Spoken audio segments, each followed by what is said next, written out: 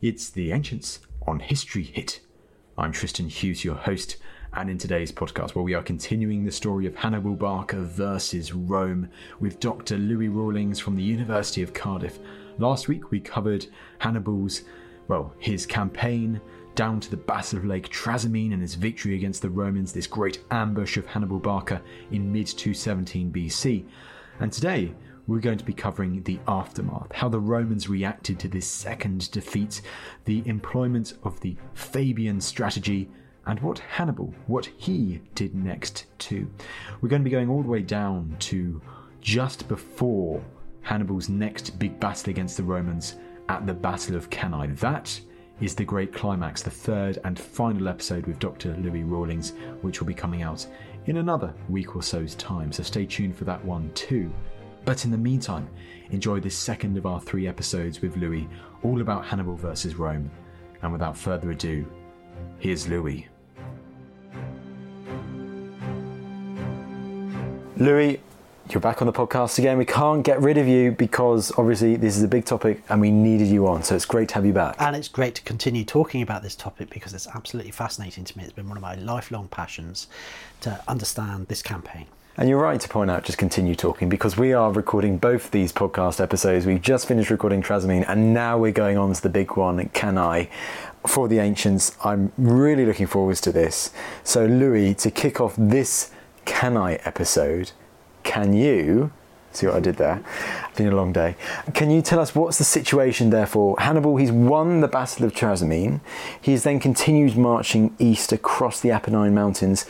What's the situation now for Hannibal Barca? Hannibal's army is wrung out. It has given its all to destroy a Roman army. It's very difficult killing 15,000 people in a day. It's just physically and psychologically traumatizing. But also Hannibal's had a very difficult 2 years. He's had to cross the Pyrenees, he's had to cross the Alps, he's had a very difficult winter, he's marched through the Apennines in fairly inclement weather, crossed the Arno, and had about a month of nice weather and then a battle. So his army is not in actually very much of a good state, particularly his cavalry, which is what is really important for Hannibal, is to have tip-top cavalry.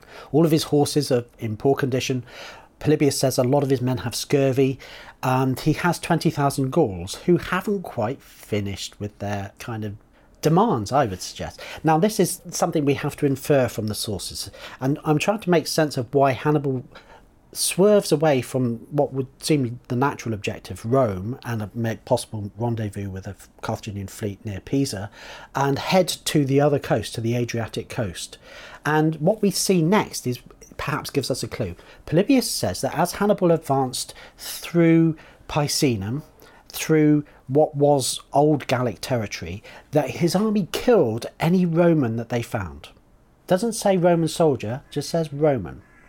And it's possible, therefore, that Hannibal is actually killing settlers. And that what he's doing is, in fact, helping the Gauls kind of, in one of their root causes of disaffection with the Romans and annoyance with the Romans, which was that forced settlement that Flaminius had imposed on the Ager Gallicus back in 232 and from 232 onwards. And so Hannibal is marching through Picenum, killing any settlers that he can find as a way of Polybius says this is because of his hatred of the Romans, but maybe it's more to do with the Gallic hatred of the Romans here that's going on. So Hannibal marches through this area, kills many people. It's kind of the last footnote in Flaminius's life, really, that it partially undone by this march.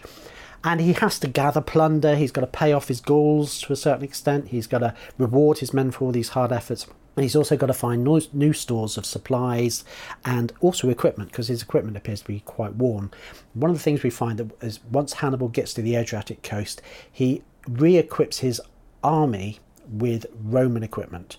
Now, I don't think that means that he retrains his army to fight like Roman legions. I think it just means weapons and armour and sandals and tunics and shields and helmets and things like that, but not necessarily training to use the pilum, which is not something that they've ever tried to use. I think it's about just equipment rather than tactics and training. And logistically, that would make a lot of sense if this is an army that's probably, getting supplies is probably more difficult, like back from Carthage or back from Spain, back from Carthaginian territory. So it is, logistically, it's necessary to re-equip your soldiers with Italian equipment or stuff that they've looted or found. Yeah, absolutely. And the other thing that before I forget, the other thing that he finds is stores of old wine, in other words, vinegar, sour wine vinegar, which he uses to bathe the coats of his horses because they have what's called hunger mange, which is an equine version of scurvy.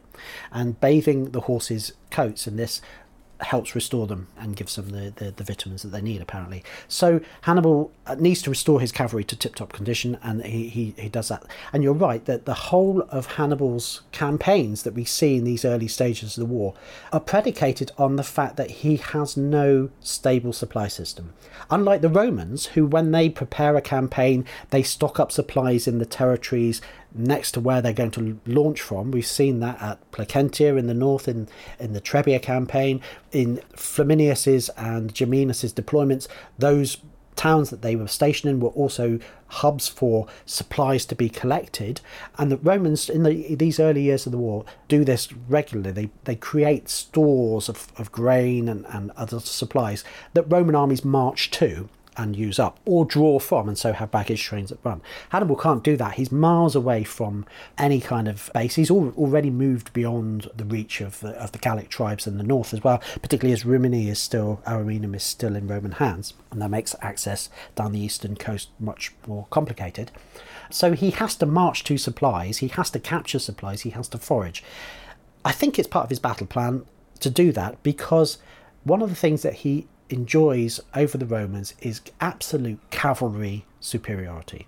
And if you've got cavalry superiority, this means you can reconnoitre territory, you can scout out where all the sources of food are, but you can also cover the foragers. So if your army is dispersed, gathering food, cutting down crops and stealing figs from trees and things like that, you need an overwatch, you need a cavalry force to protect you. So we will see time and time again during this campaign how that relationship between logistics, the cavalry covering force, and the need to forage and the need to move to capture supplies dictates the way that Hannibal works. It dictates the tempo of his campaigning, and actually it enables him to flat foot the Romans quite often in many of these campaigns. He's already done it by swinging past Flaminius and leading him into that trap at Trasimene, and he's going to be doing it throughout his whole career actually in Italy. So this is really important. So he heads to the coast, the Adriatic coast, which is relatively unprotected. There aren't any Roman legions around. There are Roman allies, but they are not the kind of, I wouldn't say they're the most significant of Rome's allies. He spends some time then heading down the coast, raiding various territories and gathering supplies and restoring his army and living off the land. In Rome, the Romans have to rebuild. And so they scratch build 4 new legions. They call in some forces from elsewhere, and they have a new commander-in-chief, Quintus Fabius Maximus Verrucosus, who will get the additional name Cunctator. So that's the delayer. So this is the next big figure to enter the war, isn't it? Yeah. So Fabius Maximus, he's been consul twice. He's already been dictator once, and dictators are officials that are only appointed for 6 months to deal with either religious or social or military crises. They're very rare in the Roman Republic up until the Punic War, and then we get a sort of flurry of them during this war. Most of them seem to be held by Fabius or his allies. So Fabius Maximus is appointed to be dictator. He's a very experienced man. In his 2 consulships, he's won victories over Ligurians and other troops in Italy, and he's the man who is regarded as quite a safe pair of hands. He's going to steady the ship. His strategy is to rebuild Roman forces, give them some of their morale back, and try and get them some experience, but most importantly, avoid military defeat. So his plan is really not to fight Hannibal, but to delay until the Roman army is ready and strong enough to take him on again. And there are the modern theories seem to sometimes think that Fabius's strategy of delay starts now and just continues with a minor blip at Cannae all the way to the end of the war. This is absolutely not the case. We have this period of delay, and then after the Battle of Cannae there will be another period of delay while Fabius is ascendant. But effectively, the Romans act quite aggressively towards Hannibal and try to bring him to battle. It's their natural instinct all the way through the war, in fact. So although he gets this inflated kind of reputation, and it's well deserved for this period, it his legacy is more complicated than some people have imagined it to be. So he's combining a rebuilding of the Roman army with a recommendation of scorched earth. So he tells the settlements that are approached by Hannibal to either burn their crops in the field or bring them into the cities. He has to reissue that order, so it sounds like it doesn't actually happen very effectively. But he's asking the cities to make it as hard as possible for Hannibal to enjoy his logistical advantage by taking the crops away so he can't get them. And to a certain extent that probably has some effect, and Hannibal does seem at certain times to be constrained by that and to struggle with supplies. So he rejoins the army of Geminus. Now, we left Geminus at Ariminum. Yeah, quick recap then, Louis, who Geminus was. Yeah, he was the commander of the Roman army in the east who was guarding the northeastern approach to Italy on the edge of Cisalpine Gaul. And he had a consular army, but he lost his cavalry, 4,000 cavalry, when he tried to join up with Flaminius, and they were taken. He failed to reach Flaminius in time, and Flaminius' force was destroyed, and so was his cavalry looking for Flaminius. And so he retreated back. So he's got probably around about 20,000 infantry. He then joins, and some of these guys were probably survivors of Trebia as well. Some are newly raised troops, but there probably quite a few veterans in that force. So it's an invaluable force to join up with, compared with the relatively inexperienced force that Fabius has had to raise from around Rome. Fabius also has another officer with him, his master of horse. So a dictator has a subordinate who commands the cavalry, in theory, and the master of horse is a guy called Marcus Minucius Rufus, and we're going to hear quite a lot about Minucius through this podcast. So Fabius then teams up with Geminus and has Minucius with him, so he has roughly 6 legions. He then advances on Hannibal and follows Hannibal while not engaging him as Hannibal makes his depredations through the eastern coast of Italy.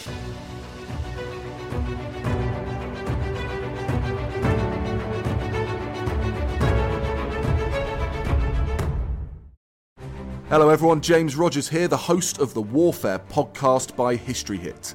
I'm a war historian who works with the UN, NATO and governments around the world. Twice a week, every week, we bring you the defining wars of history and learn about the history of emerging wars. The passengers and crew of 149 were trapped and delivered into the hands of Saddam Hussein. We hear from the veterans who served. Guards there would grab a machine gun and fire at us as we went over, and could see the splinters flying in all directions. Through to world-leading historians providing context to understand current conflicts. Finland obviously couldn't join NATO, which makes the 2 Finnish leaders' statements about Finland deciding for itself whether it will join NATO. That makes those statements even more important. Subscribe to Warfare from History Hit on Apple, Spotify, or wherever you get your podcasts. And join us on the front lines of military history.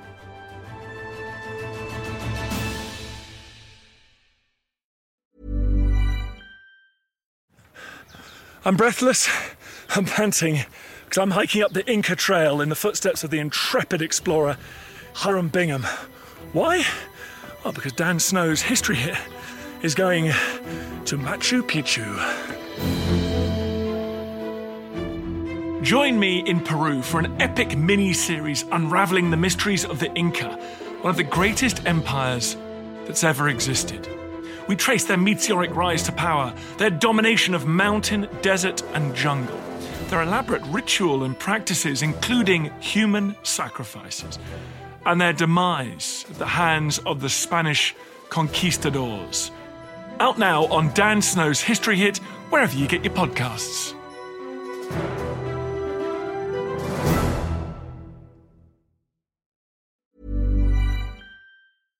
Alright, Ancients listeners, I want to tell you about a podcast that I think you'll like. It's called Mysteries at the Museum from Travel Channel. It's narrated by my fellow History Hit podcast host Don Wildman and is direct audio from the hit TV show Mysteries at the Museum. Now on Mysteries at the Museum, Don travels across the US to find the objects that tell shocking stories of American history. You'll hear about the portrait linked to the first bank robbery in American history, and about the failed invention from World War II that became one of the most popular toys for kids. What I love about this podcast is that it's a deep dive into specific objects, revealing the amazing stories they can tell about a person, about a place, or a time in history. It's the detail and laser focus that really resonates with me. Listen to Mysteries at the Museum wherever you get your podcasts.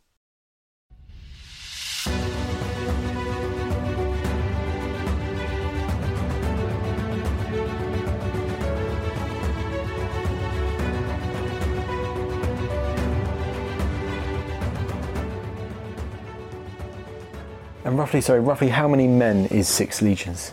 So 6 legions should be, in theory, there's about 4,200 legionaries in each legion, so we're talking 24,000, 25,000 maybe legionaries, but then there's usually an equivalent number of allies that are raised and sent to the sort of mustering point as well. So we're talking 50,000 men. So this is a huge force. So this is an army that's the same size as Hannibal's.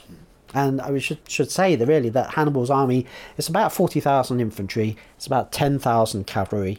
Of the 40,000 infantry, around about 8,000 are light infantry. So it's about 32,000 line troops, which consist of Iberians and Africans, probably in roughly equal numbers, and then about 16,000 Gauls. So we've probably got about 8 to 10,000 of the Iberians, and maybe sort of 8,000 of the Africans, and then 16,000 Gauls.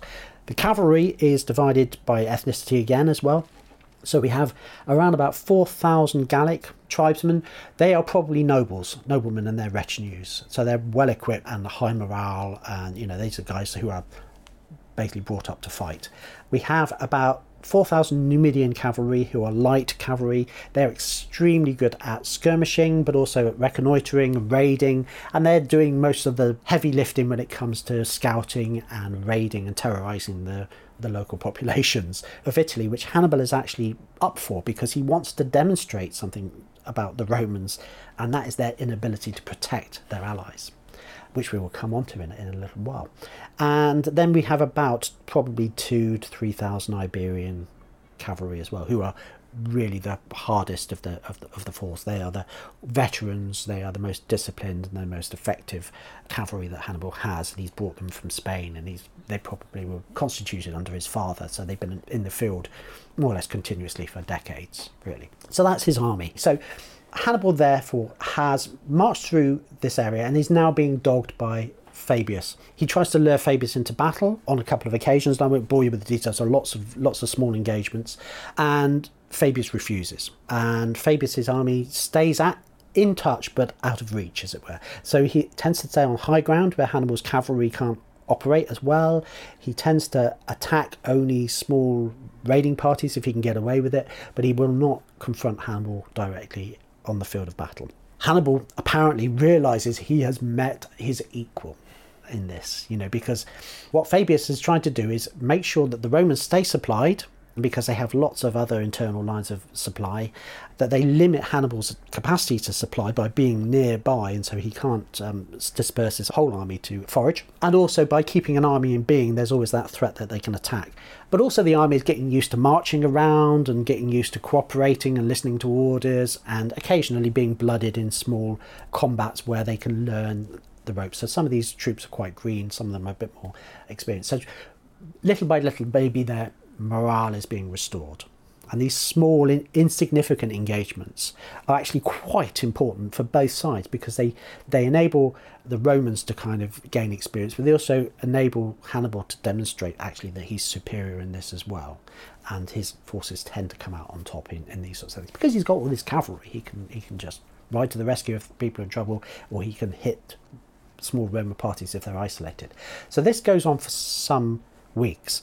Eventually Hannibal has travelled all the way down the eastern coast to Apulia, so he's passed through Samnium, with another old traditional enemy of the Romans, but at this time they're staying quiet because there's a Roman army on their doorstep and they don't want to annoy it, but also maybe they don't think that Hannibal's got it in him to win this war. But nevertheless, Hannibal's tried Samnium, at least the Adriatic coast of it, and gets down to northern Apulia where he gets to Arpi. And then at that point, he doubles back and he swings across the Apennines into Campania.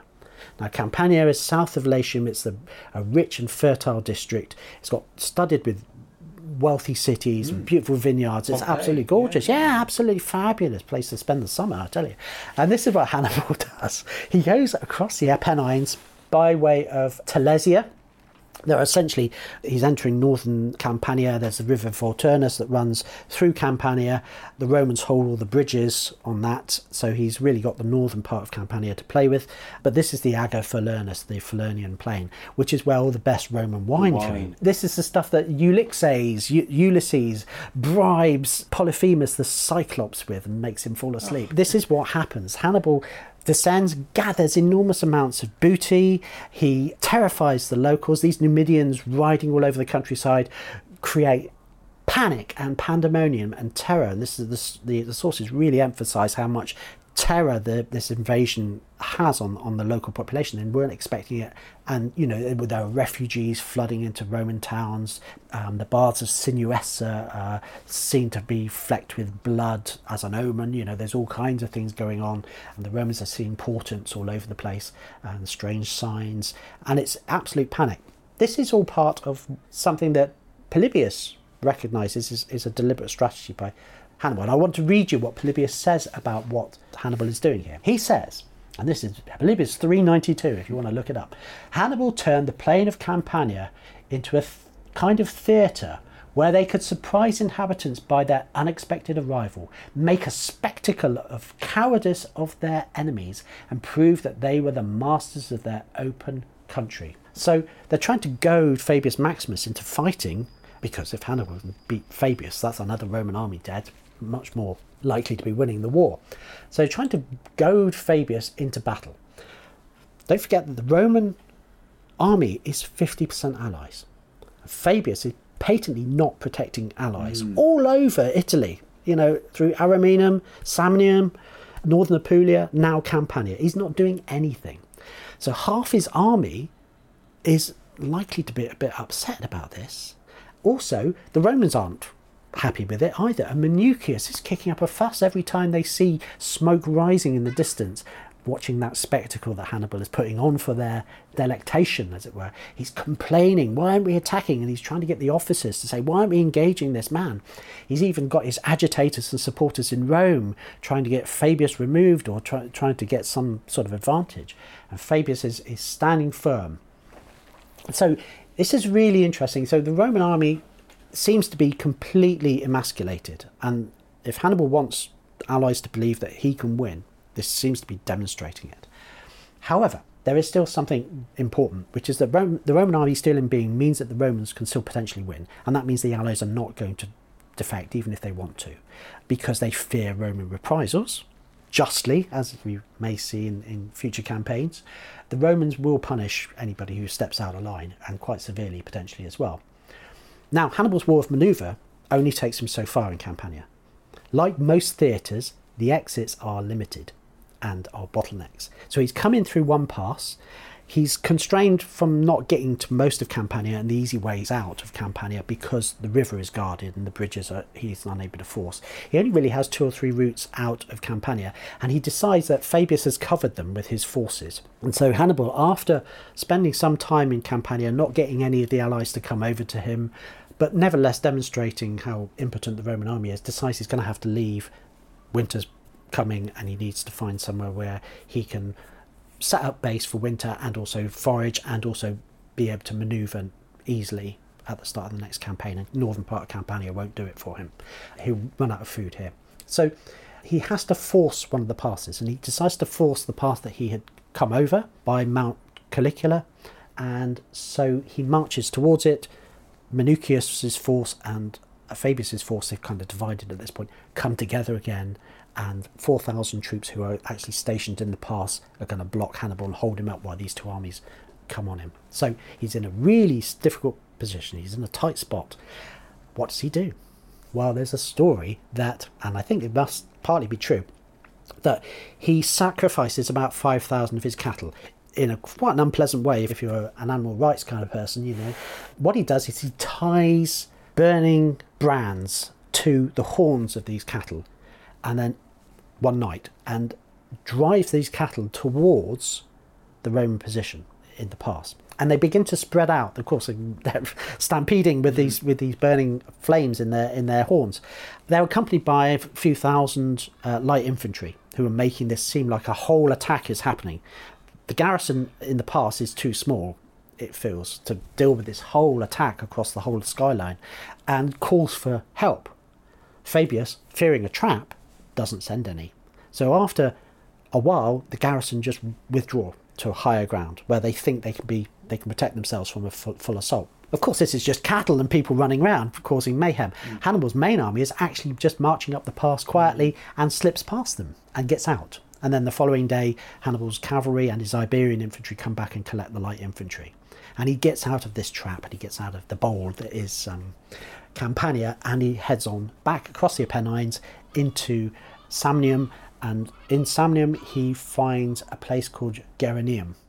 Geronium, indeed. I mean, it's quite interesting there, Louis, because it's almost as if Hannibal, by this stratagem, this ruse, has outwitted the Romans once again. Like, you can imagine, I guess, the anger of people like Municius as well, that they thought they finally got him, and now he's gone. He's left the bowl, he's at Samnium, and he gets to Geronium, and I'm presuming, as you continue the story, the Romans, they don't sit idly by, they go off in pursuit once more. Yeah, I mean, Fabius is an idiot, isn't he? He can't do anything right, according to Minucius and his supporters. This is a humiliation. They had him, and he's got away. But it does add to this whole reputation of Hannibal being able to get out of situations, and he will constantly twist away from Roman armies whenever he's in adversity, very successfully all the way through his career.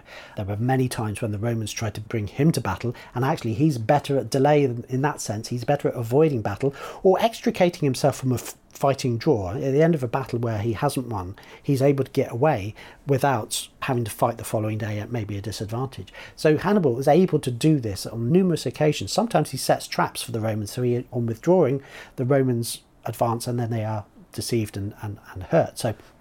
And their forces are dealt with. So Hannibal's got this great advantage, and it's part of his reputation. The mystique is building now that he is somebody who has a great insight into the mentalities of his opponents and the enemy commanders, and can make them do what he will. Almost like a Hannibal Lecter kind of character. You know, you don't realise you're on the menu until he actually, catches you.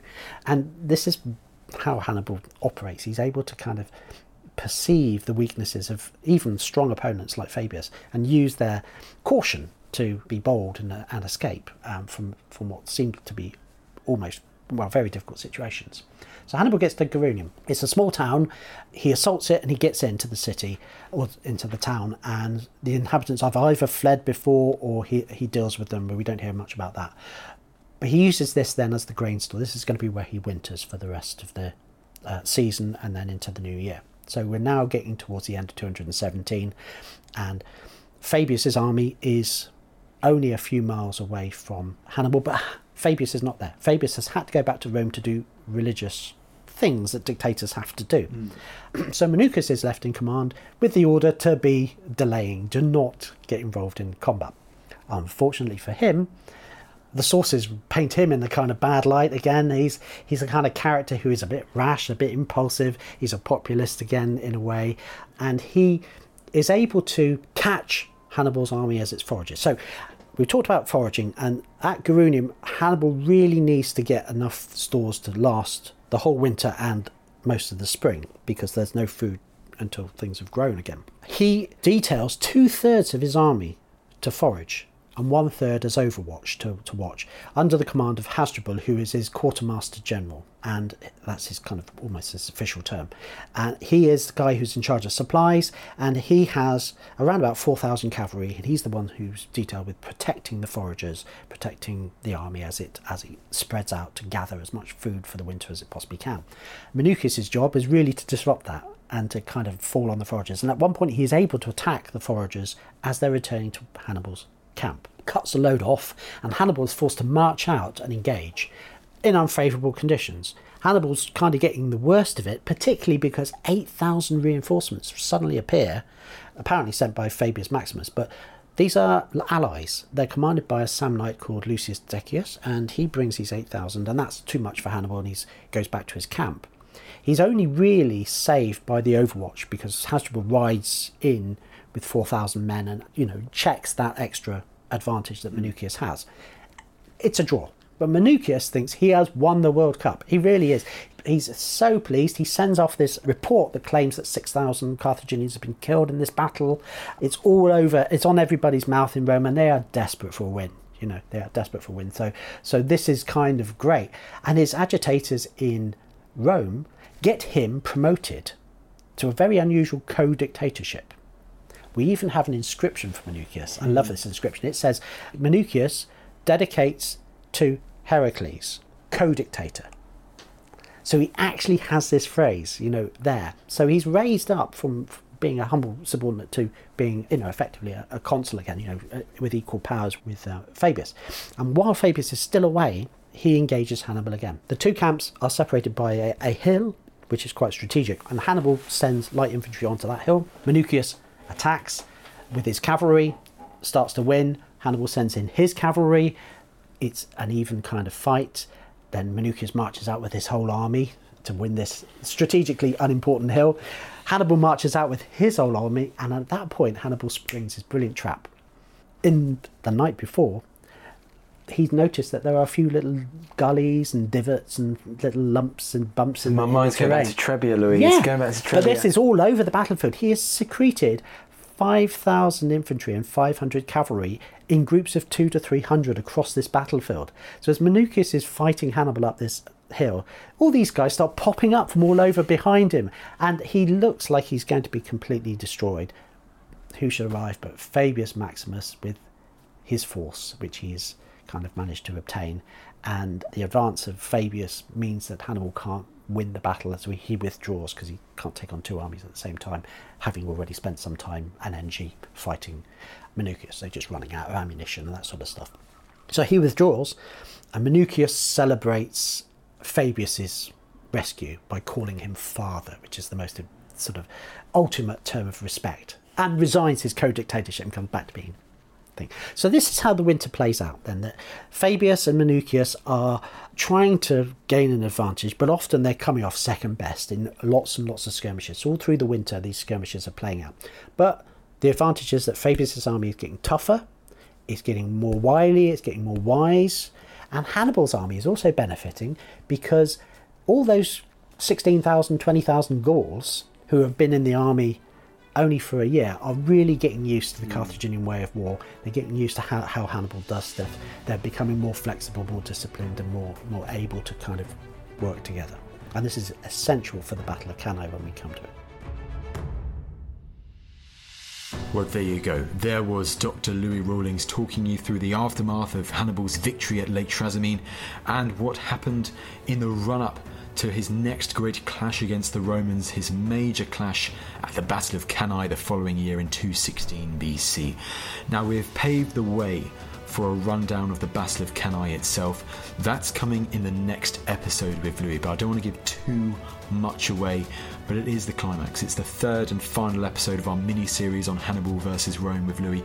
You don't want to miss that one, so stay tuned for that one being released very, very soon. Now, in the meantime, if you want more Ancients content, you know what you can do, you know what I'm going to say.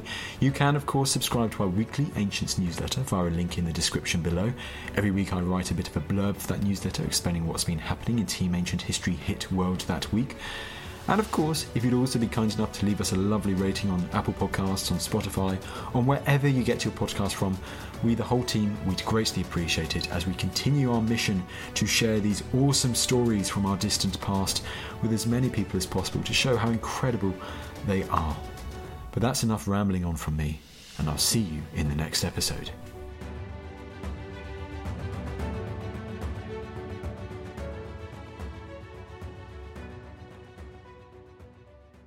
Thank you for listening to this episode of The Ancients. Please follow this show wherever you get your podcasts. It really helps us and you'll be doing us a big favour.